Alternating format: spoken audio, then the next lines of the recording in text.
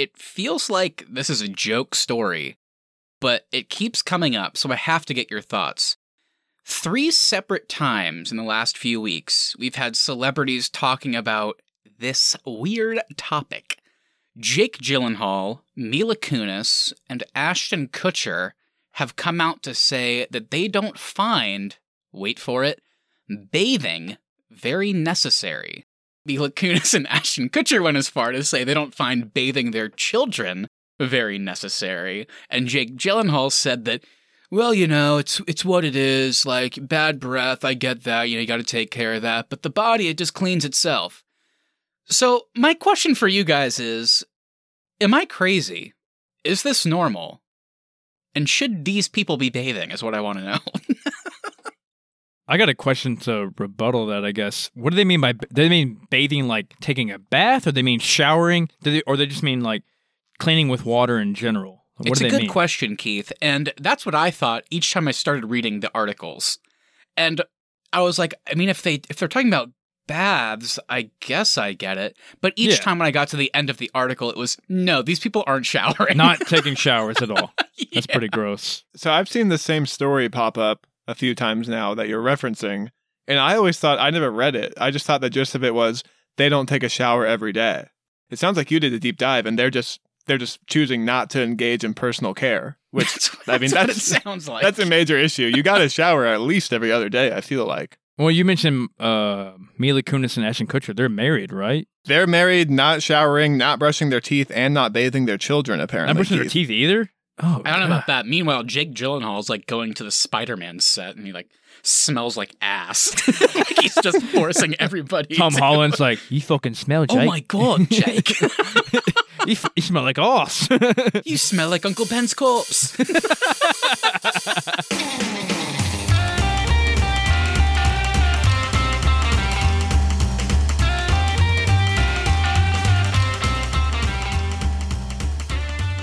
What's up, everybody? Welcome back to another episode of The Arnies. We are 3 directors just wanting to release our cut of a movie with nothing better to do.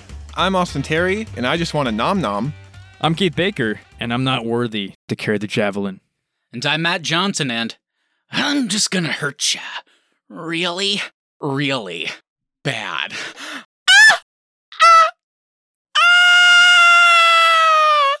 On today's show, we'll be discussing the latest addition to the DCEU, The Suicide Squad. In case you're confused, this is not a sequel to the 2016 David Ayer-directed Suicide Squad. Although it kind of is, I'm not sure, but I also hear there's an Ayer cut out there somewhere. Who knows? But before we get into any of that fun stuff, Matt, we have some other great content out right now. What do you got for us? Ooh, good question, Austin. Well, we've been doing some bonus series every now and then. So we talked about Loki most recently. So if you want to jump back over to the Marvel Universe, certainly check those episodes out. We've also been doing a retrospective and review series on John Wick. So we've done Chapter 1 and Chapter 2 so far. It's been super fun jumping back to those episodes. And Chapter 3 is on its way, so check those out as well. And with that, let's get into the main topic for today. After David Ayer declined to direct the sequel to the critically panned but financial hit that was the first Suicide Squad, the hunt for writers and directors commenced. But finally, in 2018, James Gunn was brought aboard the project after his initial firing from Guardians of the Galaxy Volume 3 due to past controversial jokes and tweets that resurfaced. The following year, he was rehired for Guardians, leading to our first director to bridge the gap between the worlds of Marvel and DC. Gunn had his choice of any DC project to direct, and even turned down a Superman film in favor of this Suicide Squad that mostly stands on its own. So without further ado, Matthew and Keith, give me your general thoughts on the DCEU's first attempt at Suicide Squad, as well as your expectations going in and your non-spoiler thoughts on James Gunn's The Suicide Squad.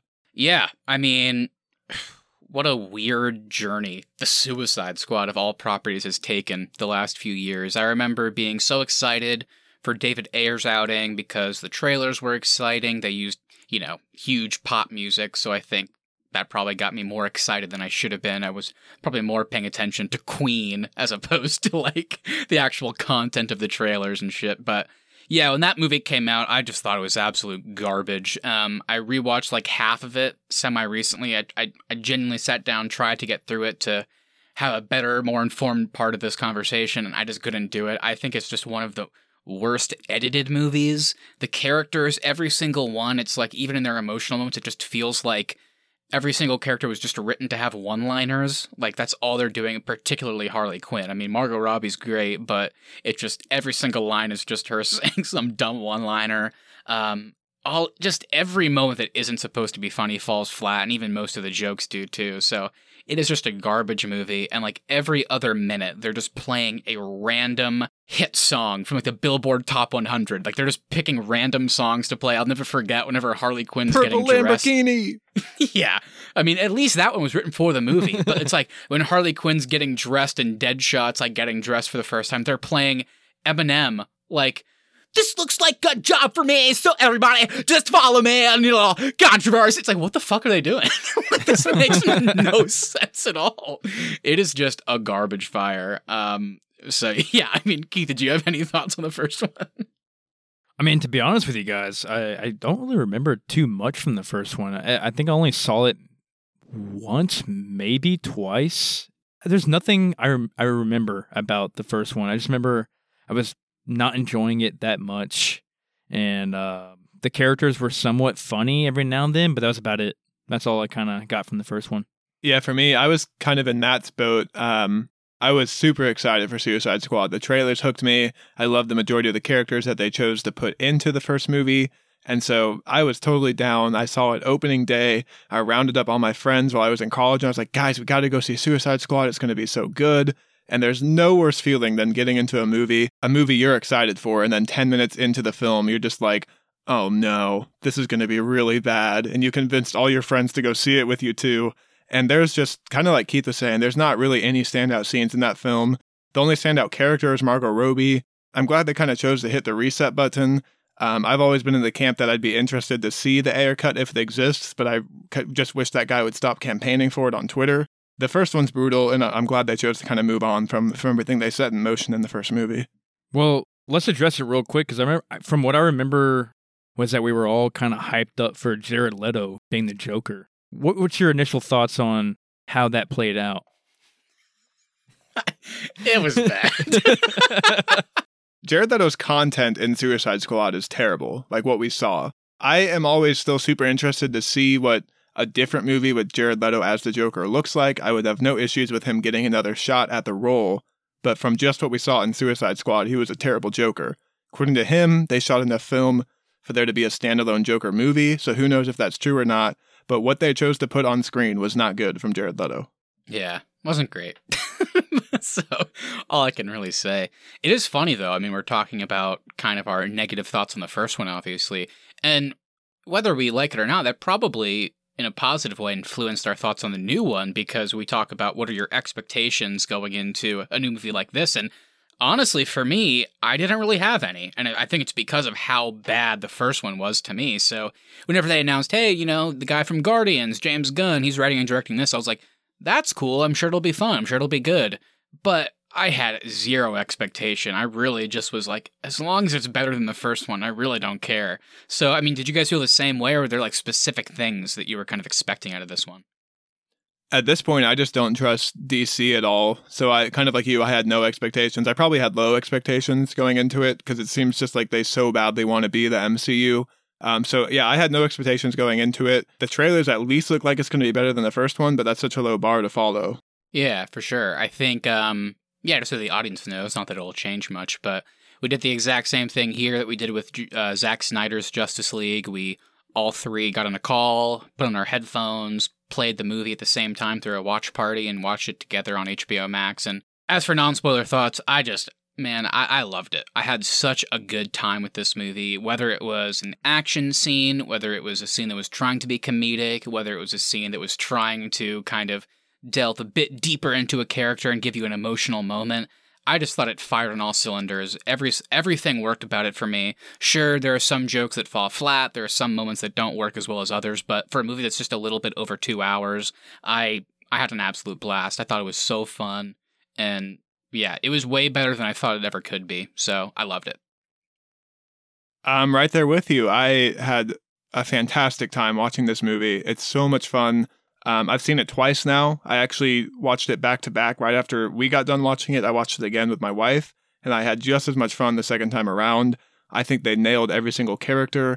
It's such a large cast, but somehow they still managed to have great individual moments for pretty much every character that's on the marquee for the movie. I think this is the best Harley Quinn movie that they've done so far as well. The comedy works, the action works, the R rating works. Everything about this movie hit on all cylinders for me. I think the only negative I have is I do think it's about 15 minutes too long. It does tend to overstay its welcome a little bit, but everything that they put on screen I really enjoyed. And so that's just kind of me reaching for something negative to say about the movie. And I think when you compare it to the original movie too, this one was a welcome surprise because, like Austin was talking about a little bit, and Keith too, like, this one just felt more like, in a weird way, what you would expect. I mean, it's a huge cast, and I don't think it's a spoiler to say that, some of them don't make it through, but they really found good ways to create funny moments out of these characters that, like, you've never heard of before. They also had great interpersonal relationships between the characters, some that make it, some that don't. So it's like, I think James Gunn just did a great job with the time given, essentially. It was like, I don't know if all these characters will make it, but I'm going to not play them all off for a joke, which he easily could have. I mean, there's some characters, like, closer to the beginning that it's like, you have throwaway characters in any movie, but for whatever, I don't know what it is, but James Gunn just has a good way of making every character feel important in some way. And maybe that importance is just for a joke. So with this huge cast, I just felt like everybody had a moment to shine, which I cannot say for the original movie. And especially, whenever you think about like the Guardians of the Galaxy movies, I feel like people call those out in the MCU as being movies that have great comedy and great heart, especially when it comes to family. I think that was kind of the big thing with those movies, is there was great family moments. And this one kind of felt the same, whether it be actual family members or, the new family that's forming on the Suicide Squad. I just felt like they really did a great job balancing the comedy and the action and the emotional beats. Like, I gotta be honest, like, there was moments when we were watching together where I was like fist pumping because I was so excited about a moment, or I was laughing out loud, and then sometimes I was kind of tearing up like, oh my god, that moment got me, and I had no idea it would. So yeah, I mean, I'm right there with you guys. I just loved it. And like, it's like, unlike the Guardians movies, this movie, every element, like the emotional stuff, the comedy, and the action, none of it fell flat. Whereas in those movies, I feel like I'm a bit more critical in the Guardians movies than most people are. But this one, it was like, I don't know. It felt like James Gunn with the R rating was fully kind of unleashed, and I thought he nailed it. Yeah, I think the R rating was a great choice for a Suicide Squad movie, and I also think just choosing to scrape the bottom of the barrel with DC Comics characters and really pick out unknown characters and make them some of our main characters for the movie was also a really smart choice, because the majority of the audience, whether you're a comic fan or just an everyday person off the street, you don't have any attachment to these characters. You don't have any preconceived notions about what they should be doing or how they should be playing on screen. So I think James Gunn just really got to go all out with this film and really unleash everybody, like you said, Matt. And then you mentioned the comedy there. I think this honestly might be one of the funniest movies of 2021 so far. Like, every joke I think hit really well, whether it be a comic book joke or just an everyday joke. The fact that you can have Calendar Man screaming at Polka Dot Man and calling him a pussy and saying if he's going to come to his son's birthday party this weekend and perform, and the fact that it's funny and doesn't fall flat is just a testament to James Gunn and the way he makes his movies. Going to what you just said, Austin, maybe, some of these people watching this movie, like me, for instance, who don't know all these comic book characters, and I think while we were watching it, I know you guys knew more of these characters than I did, but it still worked for me, though. Like, I still felt like I knew these characters as the film went along. Yeah, that's a good point. I feel like at the end of the first Suicide Squad movie, when you think about characters, I don't know, like El Diablo or Katana or just like random ones like that, it's like you don't really get to know them at all by the end, or even the main villain, Enchantress. Whereas here, I thought they did a great job, even with the smaller characters, like we said, they all got moments, like whether they be small or big characters, and by the end, I feel like I knew everybody. Even characters that didn't make it through. I mean, they just did a great job of humanizing everybody, even the characters that skew a bit more evil than the other ones. That you at least get a moment or two to explain where they're coming from. Maybe you don't agree with it, but the fact that we even got those moments to make the characters more complex, I didn't expect. So at the end, whenever the credits were rolling, I was like, wow, I mean, I had no idea with that big of a cast that I would feel something for all of them in some way. And so, yeah, definitely pleasantly surprised. They also did a great job of having real stakes for the movie. Like, some of the characters they choose to kill early on, non-spoilers, of course, but it really set the tone for the remainder of the film, and it really had me wondering who was actually going to make it out of this movie. And I know that's such a cliche, and that's something every director says for their films, but by the time the credits rolled, I genuinely had no clue who was going to make it out. And I was kind of nervous for some of the characters that you become attached to in this film and whether or not they were going to be making it out in the final act of the movie. I don't know how they did it. I mean, in a movie called Suicide Squad, you expect a lot of people to die, but you're so right. Just with the timing of when they chose to kill certain characters, it really was like, wow, anybody can die. I have no idea who's going to make it out. And there was multiple times where we were all getting towards the end and saying out loud, no, that person's going to die. And sometimes they did, and sometimes they didn't. So it was like, yeah, like you really had no clue. And it made it even more fun. And by the time we get to the end, I was really happy with who made it out. And, there's some sad losses along the way. But, I mean, it was a really pleasant watch in that way because tons of surprises. Okay, so we're going to now transition into some spoiler talk for the remainder of this episode. I think we would all unanimously say go see this one, whether it's in theaters or on HBO Max. It's a blast. It's one of the best DCU movies to come out. And with that, let's go ahead and roll some segue music, and when we come on back, it'll be time for some spoiler talk of the Suicide Squad.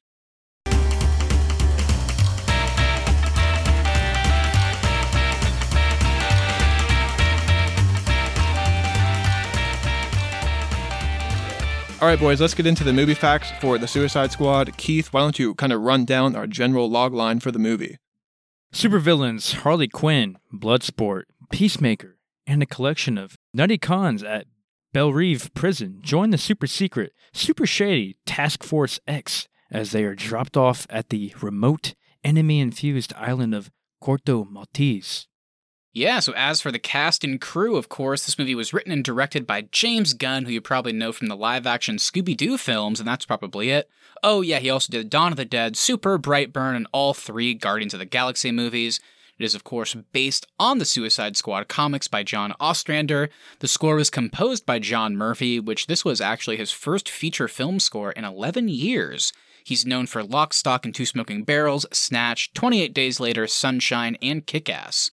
As for the cast, we have a mixed match of returning characters and new faces. We have Margot Robbie returning as Harley Quinn, Idris Elba as Bloodsport, John Cena as Peacemaker, Joel Kinnaman returns as Colonel Rick Flag, Daniela Melchior as Ratcatcher 2, David Dastmalchian as Polka Dot Man, Jai Courtney returning as Captain Boomerang, Peter Capaldi as the Thinker, with Sylvester Stallone as the voice of King Shark, and Viola Davis returning as Amanda Waller.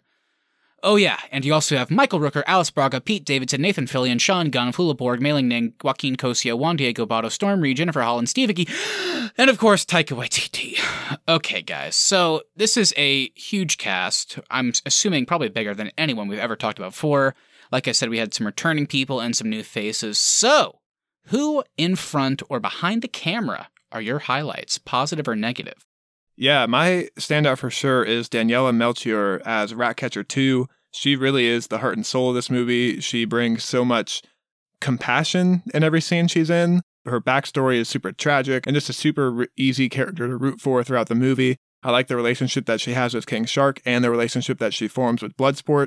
In keeping in theme with the Ratcatcher 2, my highlight behind the camera is John Murphy's score. You guys know I'm a big fan of the Mad Max Fury Road score, and I think this one is kind of similar to that with the guitars and the bass and the way it kind of feels like a rock and roll concert throughout the majority of the movie. And the theme song for Ratcatcher 2, Ratism, for context, it's the one that plays when all the rats are swarming Starro.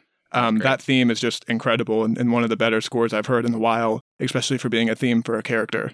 Man, it's kind of hard to choose. Everybody was so good and funny and believable as their characters, but if I gotta shout out anybody, I'll go ahead and shout out Idris Elba as Bloodsport. I think he definitely plays this guy well. I don't know who Bloodsport is as a character as far as the comics goes. I know you guys do. I don't know who he is. Nobody does, Keith. Okay, cool. Yeah. Well, then I feel better now. They say it in the movie. His claim to fame is shooting Superman with a kryptonite bullet. Well, there you go. But yeah, I think he plays this guy well, and he plays a believable action hero kind of type, and also like a kind of a father in the secondary.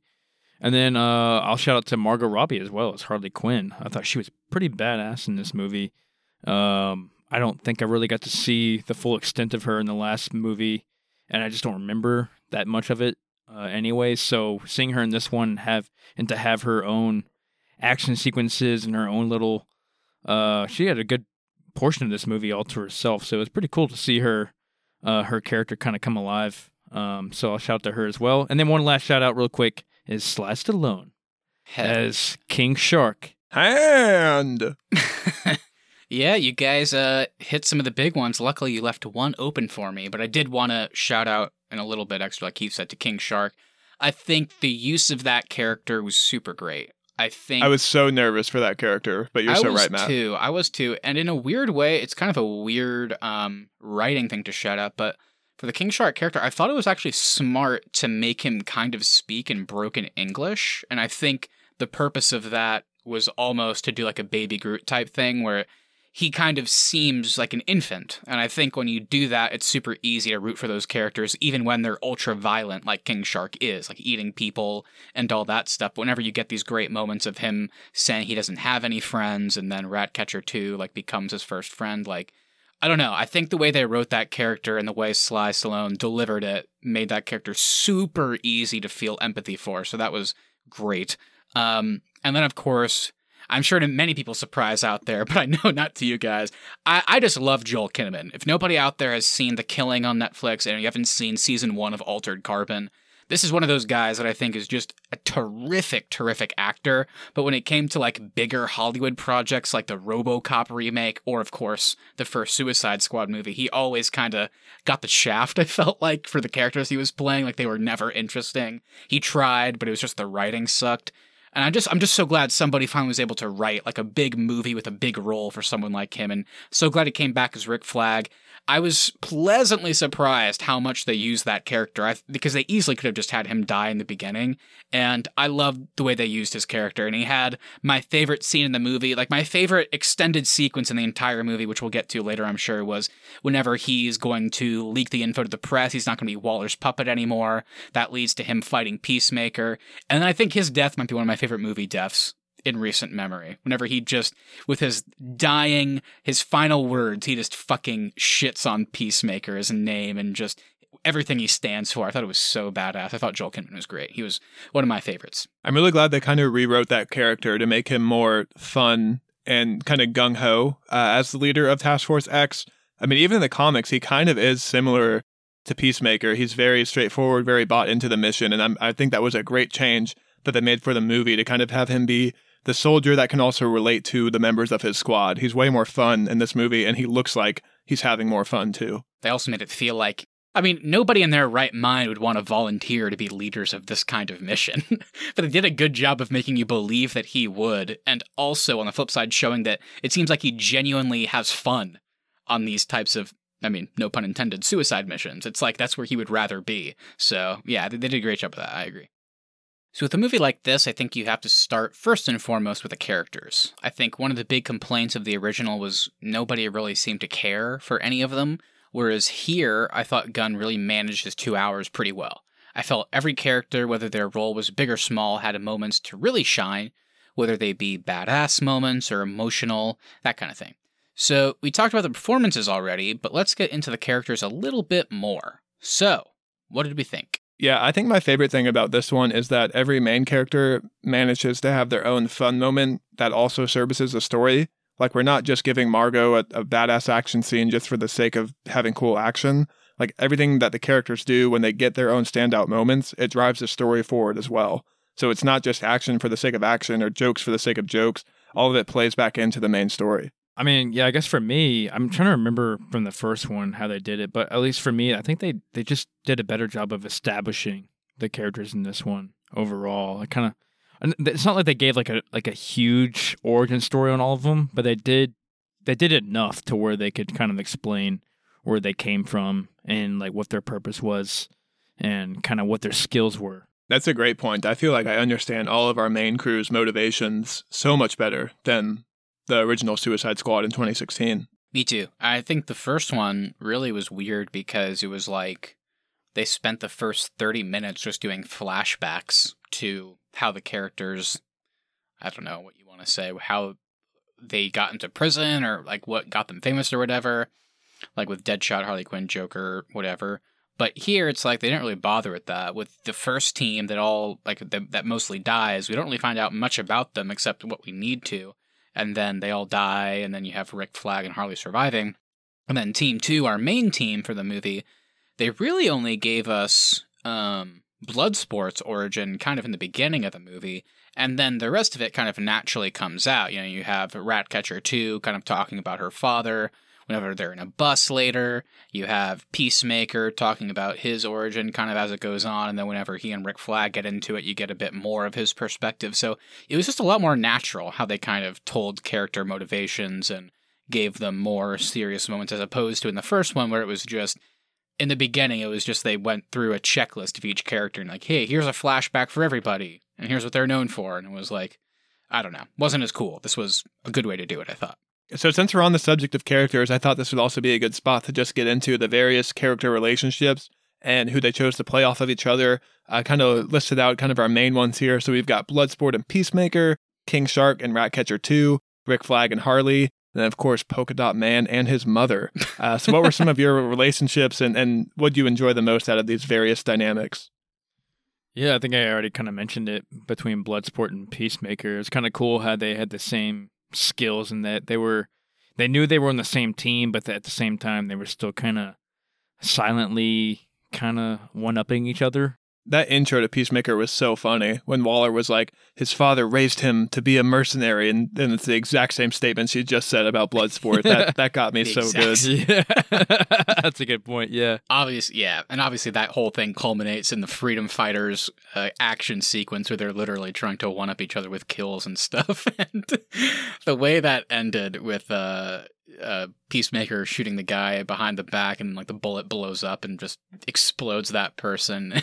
Bloodsport's like, nobody likes a show off, and he's like, they do whenever what they're doing is dope as fuck. And then Bloodsport turns around under his other, he's like, shit, that's true. That was awesome. And the blow dart too. The blow dart was like the weirdest thing in the movie. And I kept wondering, where is Peacemaker pulling off all this shit? Like, where is this axe he found? Where is the sword? Where is the gun? Where's the blow dart? He just keeps pulling shit off of him. It was so perfect. That was the funniest line in the whole movie, I think. So Idris Elba, the way he delivered that, just under his breath, like, shit. That was so good. Also, with those two, kind of similarly to what we just talked about with motivations and stuff, I really like that they don't become pals at the end of the film. No. Every character in this movie stays true to who they are. There's not a really big change in personalities. Bloodsport gets a little bit more compassionate towards the end, but for the most part, they are still villains by the time the credits roll. They're just villains that happen to care about their team.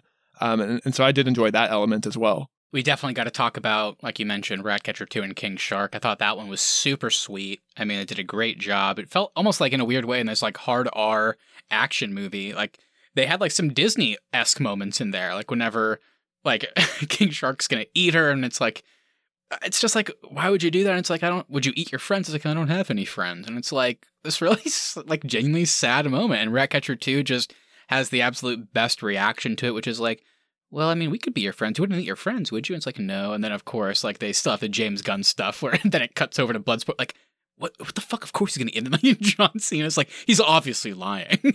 So they still have the comedy, but they have these really sweet moments. And I thought, like you said, Austin, Ratcatcher 2 and King Shark, the way they genuinely become friends over the course of the movie, culminating in her like running up to hug him at the end and then falling asleep against him in the plane was, I mean, just super sweet. I really like theirs. You kind of teased it, Matt, but Rick Flag and Harley, their friendship was so believable in this movie. I like that it did seem like they carried over their history from the first movie, but they didn't address it, which I thought was smart.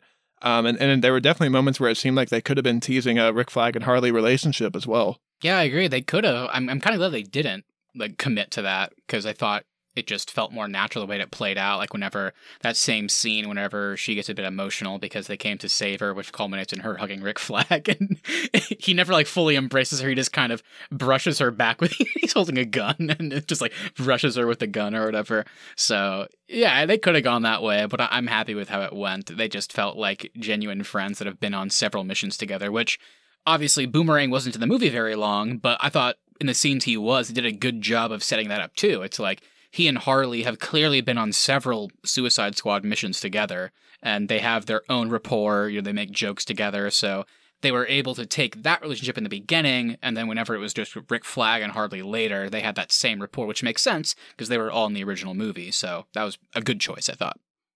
Hello, Howls. Hey, Howls.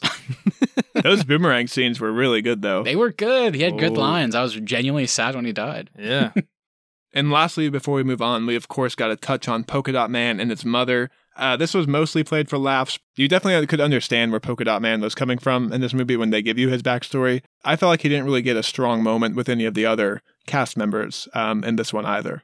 Yeah, I thought it. I thought David Ismalchian was really great as Polka Dot Man. I don't think you're right. There wasn't any serious relationships kind of developed between him or anybody else, which was a choice. It was fine. He definitely had some good lines and good rapport that developed near the end.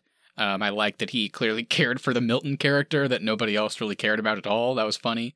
And as for his mom, I liked how it was played for laughs sometimes and then kind of serious. Like you were talking about his origin moment when he talks about how his mom worked for Star Labs and kind of experimented on him. And then they're like, what happened to your brothers and sisters? And he's like, some are dead, some are alive. And it's like, what happened to your mom? And he's like, she's everywhere. And then it cuts to his point of view and like he just, every single person in front of him looks like his mom. And it's like equally funny and equally fucked up. It's like, oh my God, like, it's like, geez, like somebody that has that perspective must be like extremely hard. So it really does kind of endear you to that character. And I thought they did as much as they could with that character. I was sad when he died, but at the same time, it's like, I don't think you can have that kind of character in a sequel, really. It's like, it was one of those things where like, they developed him as much as they could based on how they set him up. So it kind of made sense that he went there, kind of fulfilling his arc. So it was satisfying too. Like whenever he's like, I'm a superhero. And he talked about in his origin story how his mom was trying to create superheroes. So it's almost like in a weird way he fulfilled that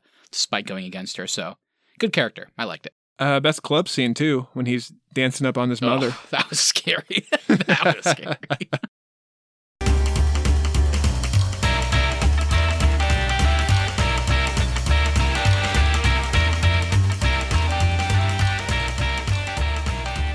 Yeah, let's jump into the action here. So yeah, I really enjoyed the action and special effects in this one. I may be mistaken, but to me, and from what I've seen, this might be the most like Tarantino-like bloody superhero movie or DC movie we've seen so far. I mean, we see blood spew, we see throats cut, a boomerang goes through like two guys' heads and they get split in half. Pete Davidson loses his face. It was surprisingly pretty gory to me. I was not expecting that going into this one. So, I mean, did you guys find this one to be extra bloody and like, did that make it better or more realistic? I mean, what did you guys think about like the CGI overall? CGI was fantastic. One of the best looking movies I think I've seen this year. I know a lot of movies have had to film during COVID, which obviously adds, pressures and strains when it comes to doing special effects and following all the COVID protocols. As for the action, I think the only film that might compete with it in terms of being gory and bloodiness is Deadpool. But I think this one kind of makes Deadpool's violence look like child play. It really is all over the place. But I saw a lot of critics saying it was over the top. To me, it didn't feel over the top at all. I just felt like it fulfilled its R's rating and really justified that. Yeah, I mean, I kind of feel the same way. It was an action movie, and they set that up right from that first scene where all the characters die on the beach. So it's like that one reviewer you said, it's like if you made it through that scene, then it's not like the movie goes much more over the top than that. And I thought it was fun. And you talk about Deadpool, I thought this one was extremely creative in its action and its gore, which I'm not like the biggest fan of gore, but when it's super well shot, it can be really fun. I mean, watching King Shark rip somebody in two against a backdrop of like white and it's raining and it's slow-mo is like super cool. Another one in that same scene is whenever two guards are walking towards the camera and then Rick Flag shoots a shotgun in between them and it like gets half of both of them out of the way. It was like, there was just really creative shots like that. So I just found it super fun. I mean, Keith had called out the boomerang stuff, the way it like chopped two guys, and it was really creative. I didn't expect it. Like you said, like I expected it to be gory with the R rating, but I didn't expect it to be extremely well shot and like every action sequence like one-upped each other. It was like, whoa, who would have thought they would have done that? Obviously, with like the Peacemaker and Bloodsport sequence in the camp too. I mean, just super creative. And Starro and King Shark's CGI looks incredible. I didn't have any. I couldn't find any flaws with either one of those two.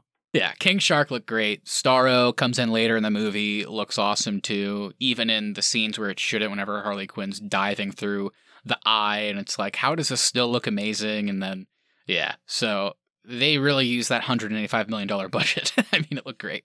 I mean, I'm not trying to be ironic here, but because Sly Stallone is in this, but the scene where they're going through the jungle and they're killing that one team that they weren't supposed to kill, it kind of looked like Rambo in a way. There you go. Yeah. Why are we calling him Sly? Is he going by that now? He's our friend. Close friend, so we just like to use his nickname. Sylvester Stallone's always gone by Sly Stallone short. I hate that.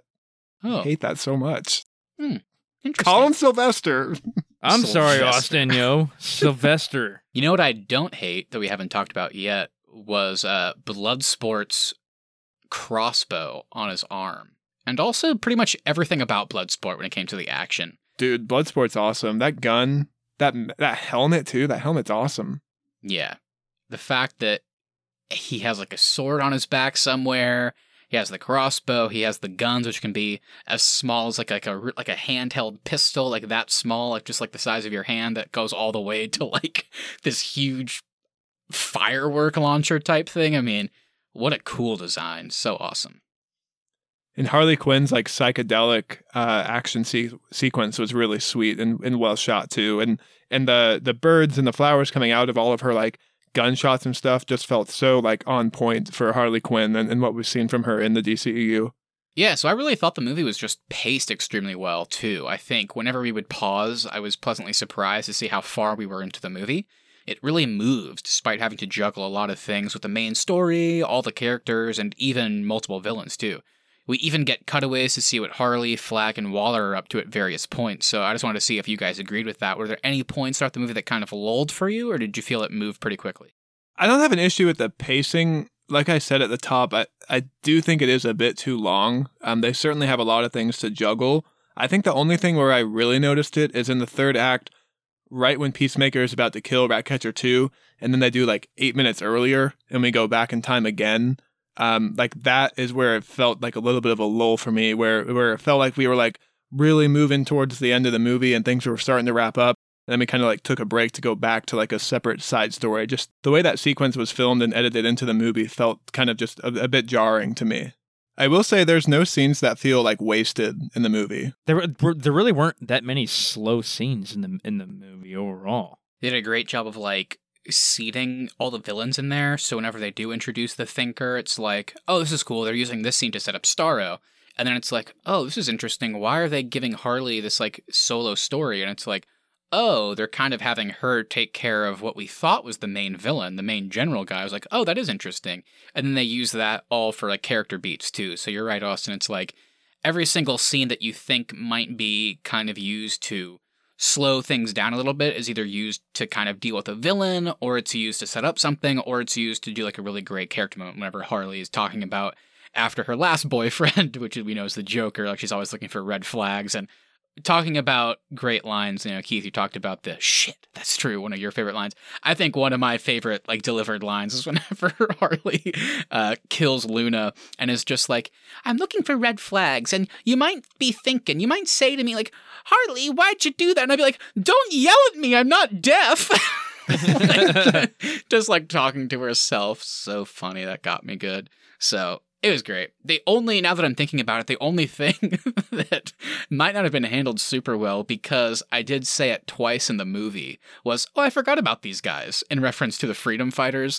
I think they just, it's not that they weren't interesting, it's just that they spent too much time away from those characters, I thought, each time that they would cut back. So I forgot about Alice Braga and the whole Freedom Fighters every time they came back to it, but that's probably my only thing that lulled, just because it was like, I would forget about it, and then whenever it would play out, it would be like, okay, let's get back to the good stuff, because I forgot about this, so I don't care about it as equally. Yeah, and since we've been kind of majority positive, and we are kind of like touching on some negative things right now, the only other negative that I really have is just, I think the Starro story gets a bit lost towards the end, and it does wrap up a little too nicely. I really like that they were able to include Starro in this movie, and that it doesn't feel goofy. Starro feels really intimidating, especially with the face huggers, and they made that monster feel scary, but we don't really have like a strong villain in the movie, I think, is my main critique. Most of the characters die like as a result of other squad mates' actions, and not because of like whatever villain they're going up against. Yeah, I'm kind of with you there, Austin. Like you feel like there should have been a stronger villain than like a big ass starfish. I don't even care that it's a big starfish that's the villain. Like Starro is a kind of a fun character from the comics. It's just the fact that we don't have like a main villain to latch on to. Like we go through all three of them really quickly. Yeah. No, I see what you're saying. I think some would argue, I'm not sure I would argue this personally, I'm maybe halfway, but You could say that Amanda Waller's kind of a villain in this one. I mean, she's trying to cover up a government secret. Yeah, I agree with you. I think, well, I like the handling of Starro. I do understand how it got a little bit lost for you in there with all like the elements behind it. I think the only potential issue is just that there's probably too many villains, because whenever they initially set it up, it's like, okay, General Luna's the villain, and then General, like, I think Suarez, the guy from Quantum of Solace, is also a villain. It's like, okay, that's pretty compelling. Like, the Corto Maltese government is, we've got to take them out. And it's like, oh, okay, well, there's this whole Starro element, and that's the villain. Okay, that's cool. But then it's like, well, we've got to get the Thinker. It's like, oh, okay, so Thinker's kind of a bad guy, too. And then meanwhile, of course, Amanda Waller, like you said, Keith, is also very villainous, and who knows, like, what her motivations are. And then because of the whole twist with Peacemaker, it's like, okay, well, now Peacemaker's kind of a villain. So I think that was probably, like, well, I liked it. Maybe that was my issue, is because there were so many villains that they kind of wrapped up and dealt with, it kind of took away from time they could have used to maybe develop Starro and just that side of it a little bit more.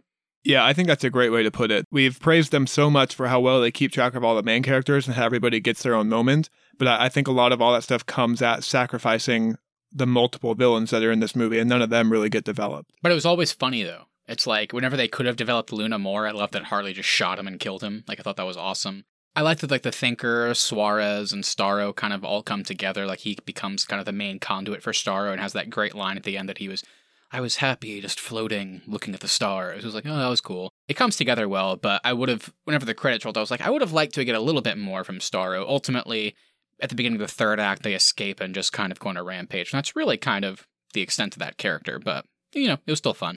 What did you guys think about the decision to surround Amanda Waller with, like, office lackeys? I liked it. I surprisingly liked it. I didn't think I would, but I thought it was really funny. I liked that they were all betting on, like, who would live and who would die. I thought they all had good lines, you know, I thought they were fun. And I liked that they provided a little bit of a counterpart to Amanda Waller. Like, it's not like she is the end-all, be-all. Like, there was kind of more to it, which I thought was interesting. And we also know that in January, the Peacemaker show is coming out on HBO Max, and all of those, like, side characters will be in that. So I think they were also using this opportunity to kind of set them up to be characters we would see again. But yeah, I liked them, actually. I was going to say, yeah, I liked how they weren't just, like, her puppets. They kind of had their own points of view and things, and once they figured out what she was trying to be discreet about, okay, maybe we aren't fighting for the right thing here. So I thought that was kind of cool how they had their own point of view and things. Like you said, Matt, I did like the Office crew a lot more than I thought I was going to. I think the only thing that didn't really work for me is I do think it does kind of take away from the imposingness of Amanda Waller's character to have her just kind of working in an office with these, like, kind of everyday people. Like, I almost think if she had peons, like you put it, Keith, around her that, like, listen to her and fear her, I think that almost adds to her being so intimidating as a character. Yeah, I liked how intimidating she was at the beginning. Like, that scene with Bloodsport, I thought that was horrifying, the way she was talking about his daughter and stuff. Thought that was great. But then, yeah, as it goes on, it is more about the relationship with the Office characters, which, like I said, I liked all those characters, but yeah, I agree with that. It did kind of take away from the imposingness, because it was like, I don't know, it's like every decision she made, it seemed like a bit more of a consensus as opposed to just her making it, and that did obviously come to a head whenever they knocked her out. But, you know, I'm really curious to see how that character might be used in the future. Like, how will her relationship develop with these characters, like, these Office characters? Like, will that change her? Like, will she become weirdly more sympathetic, or will she, like, become more hardened by it? Like, I don't know. So they could do a whole bunch of different things. It worked for the most part, but I do agree that it did kind of, that choice did take away a little bit of, like, the whole Amanda Waller, like, the most, you can't get past it, like, the most imposing character. So, you know, it is what it is. Yeah, I hope they don't develop Amanda Waller, though. I love the fact that Amanda Waller is always this end-all, be-all, like, dark character. She knows everything. In the comics, Keith, she knows that Batman is Bruce Wayne. Like, she's just so imposing and such a force to have, either on a comic book page, in an animated show, or in a movie. I'm curious if she'll be in the Peacemaker show, maybe to see what that kind of is. I do like it, when we go to the post-credit scene, I did like that purposefully, because of what those characters did to her by, like, kind of betraying her and going behind her back, whenever they revealed that Peacemaker was alive, they clearly, she put them in charge of Peacemaker, making them his handlers as kind of a revenge for it. Like, you know, you made this decision based on that choice, like you grew a conscience, so I'm gonna make you deal with Peacemaker going forward. So I thought that was very Amanda Waller. So I like that at least. So they ended strong. Another thing I really liked about this one was that it felt like they removed the dark filter that they tend to put on a lot of these DC movies, and I wouldn't really count Wonder Woman, like the first Wonder Woman or Man of Steel or Aquaman in this, but maybe BVS, Justice League, and the rest have a little bit more of a dark filter to them. Yeah, I feel like this one was definitely more light overall. I mean, it's pretty obvious. It didn't seem to really take itself too seriously as the other ones do, which was a good change of pace for me. Would you guys agree with that or disagree? 100%. Yeah, I thought that was super cool. I liked the way you put that because this movie felt different in terms of tone and also the color palette. Like it was really funny and it felt lighter in terms of its content, but I definitely also appreciated, like you said, like this wasn't like Suicide Squad, Man of Steel, BVS, or even the original Justice League, or I guess even Zack Snyder's Justice League, to be honest, where it's just super, like the color is so muted. It's like these characters are like on the comic book page just jump to life, but in all these versions, everything is just kind of like the same dark color. And a lot of the choreography was great, but everything kind of looked the same because of that. And here, they did not hold back. Like, it was super colorful, and I think that added to the whole comedic tone and lightness of it. So I definitely appreciated that, like you said. It's just nice to have fun watching a DC movie for a change. A lot of them are not fun in this universe. They're not fun to watch. They're very dark and very serious. Yeah. And this movie still has dark content, but they've found a way to still make it fun and have humorous elements. I think this movie really shows that DC can still go darker than Marvel if they want to, but they can still make fun movies if they just get the right talent behind the camera.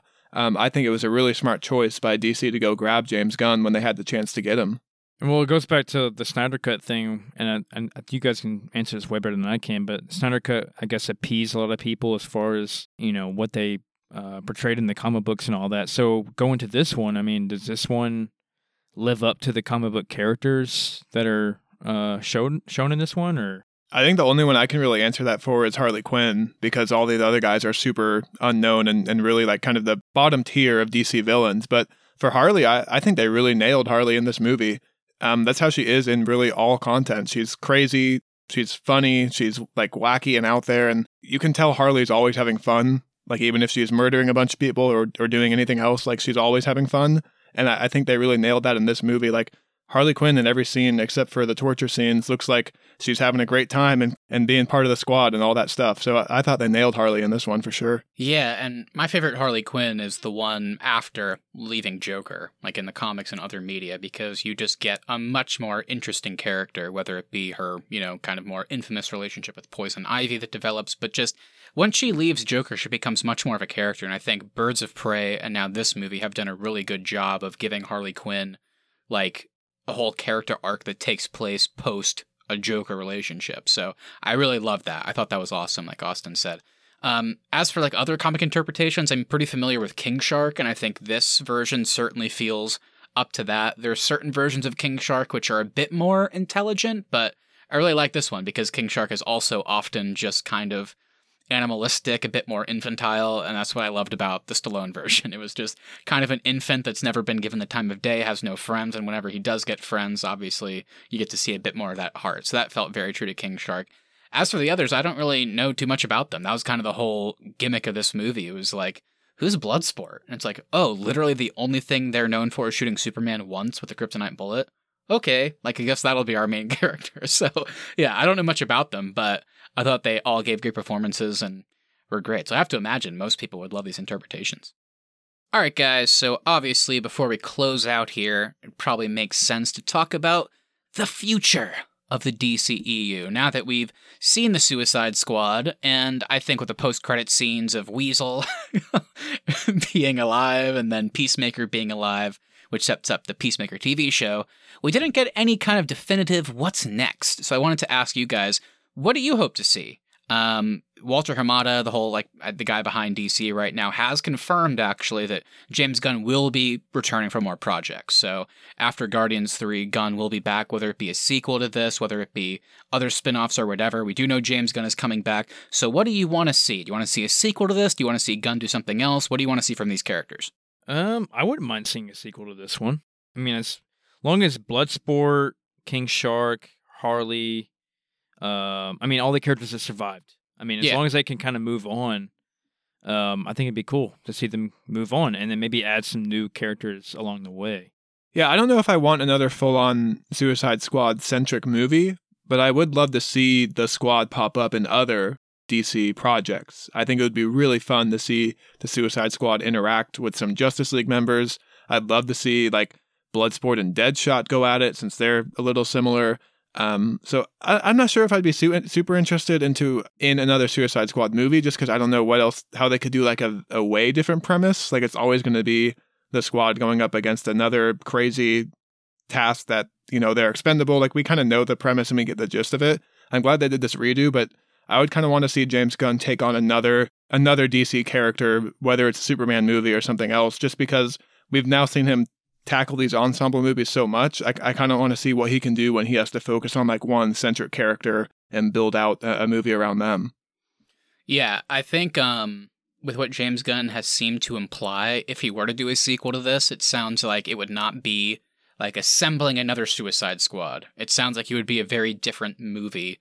And after seeing this one and the way it ended, I assume he means like the next movie, if they did a sequel, would just focus on the 4 that survived. Bloodsport, Harley, Ratcatcher 2, and King Shark. And then maybe they just go on an adventure, but it's not like overseen by Amanda Waller. They're just doing their own thing. Kind of Guardian style. So that could be cool. I'd like to see that. If I had like a dream project for a sequel, I would love to see like maybe Amanda Waller shows up at the beginning of the next movie and she wants revenge on like Bloodsport and that team for kind of like going against her and like holding her accountable and blackmailing her. And I want to see her hire like Joe Manganiello as Deathstroke to go after them and like have that be the movie where it's like Deathstroke is hunting down these 4 remaining Suicide Squad members and have Harley call Deadshot, have Will Smith come back to kind of back them up a little bit, maybe bring in another like fun DC character or something to help them, but have like Deathstroke be the main villain. I think something like that would be super cool. So that would be my dream. But regardless of that, I definitely want to see another movie that focuses on these 4 surviving characters without having to have like a huge ensemble cast behind them like this one did, because they've done that now. So like just focus on these characters, kind of build them up more, give them their own story. I think that would be great. It's funny because this is super similar to that video game that's coming out, but I would also be interested in seeing this squad have to go up against like a brainwashed Justice League or something like that, or like Amanda Waller come and say, look, Superman's becoming a threat to America, you got to take him out. Just something like that would be, I think, really fun to see this squad go up against some of the titular DC characters. Yeah. Even if they're not fighting them, it would just be cool to see them interact with like the greater DC world, like you said. Like I love to see literally any of them cross over. Like even though the movie sucked, it was really cool seeing in the first Suicide Squad from 2016. It was awesome seeing Captain Boomerang get arrested by Ezra Miller's Flash. It kind of gave you a bit more of like an understanding of the world. So, just anything would be cool. I'd love to see them go up against a hero, but at the same time, it's like fighting with the heroes would be cool too. Yeah, even if I was just gonna say, like, because I'm kind of adhered to them. So if they somehow found like a big threat where like they could help, that'd be super cool too. Oh, maybe Darkseid in Zack Snyder's Justice League Part 2. That could be a good enough threat. They'll definitely make that. Maybe David Ayer could be the villain they have to go up against in the next one. He's trying to make the sequel to Suicide Squad and the cast rebels. They don't want him to. Yeah. We got to stop him. That'd be good. Sounds like we're all in agreement. Definitely want to see these characters again. The ones that survived were especially good. So hopefully they get more screen time in the future. And I'm glad James Gunn is coming back. I think the Peacemaker show will be cool. So let's hope we get some good stuff. Okay, well, we're going to start wrapping things up, but we do, of course, got to rank our current DCEU as is. Last time we did this was for Zack Snyder's Justice League, so let's see how our rankings have changed with the addition of the Suicide Squad. Yeah, so I don't think my list has changed too much, but adding this one in, I'll go ahead and start from the top. Number 1, Wonder Woman. Number 2, Zack Snyder's Justice League. Number 3, Man of Steel. Number 4, the new Suicide Squad. Nice. Number 5, Aquaman. Number 6, BVS. Number 7, the original Justice League. Number 8, the original Suicide Squad. And number 9, of course, Wonder Woman, 1984, dog shit film. All right. Life is good, but it can be better.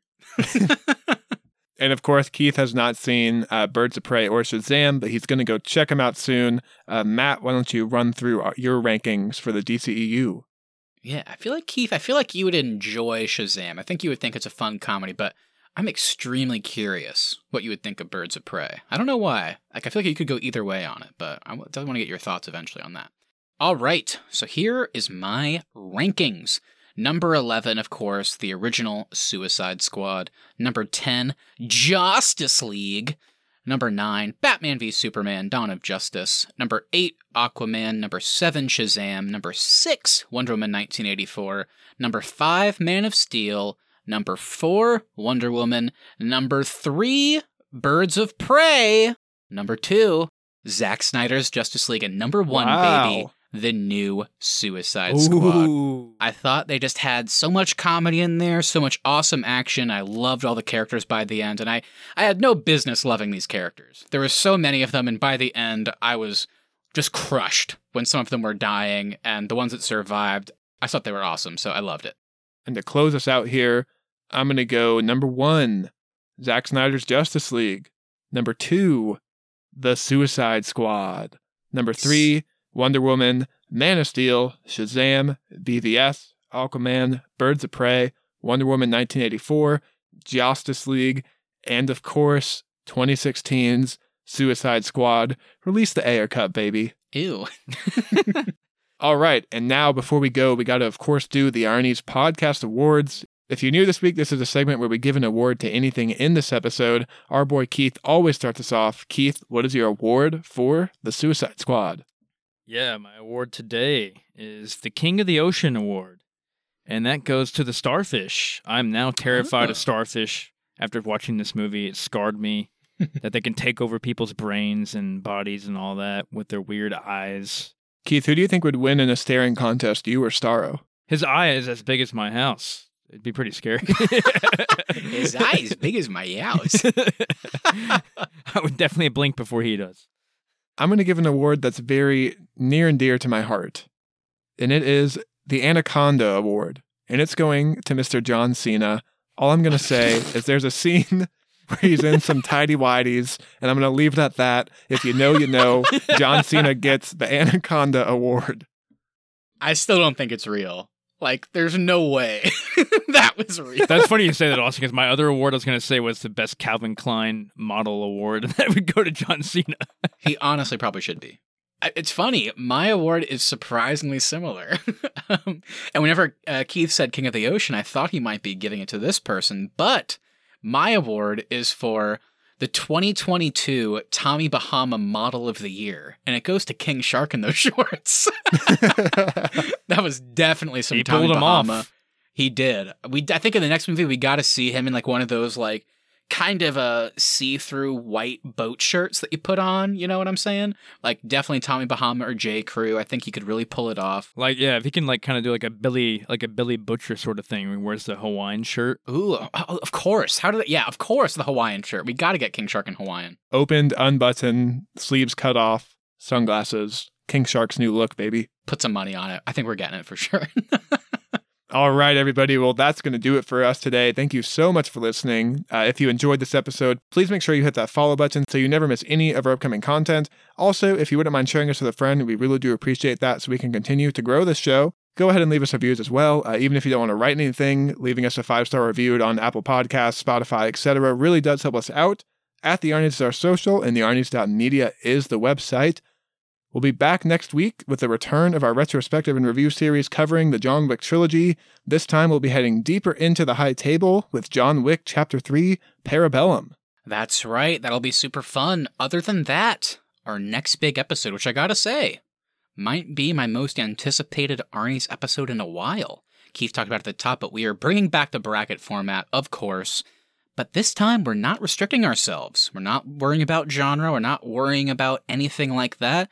Each of us picked 4 random movies, and that was the only criteria. So we're going to see how that plays out. Super excited. I'm really excited to watch some of these movies. I actually haven't seen a few of them, so it's going to be fun. So look forward to that, too. But yeah, lastly, we want to hear from you. So feel free to direct message us on Instagram at The Arnie's or email us thearniesmedia@gmail.com. Send us your thoughts on the Suicide Squad and help us decide our next bonus series. Anything you say, we'll read on the show and react to it live on the podcast. All right, everybody. Have a great week, and we'll talk to you soon. See ya. See ya.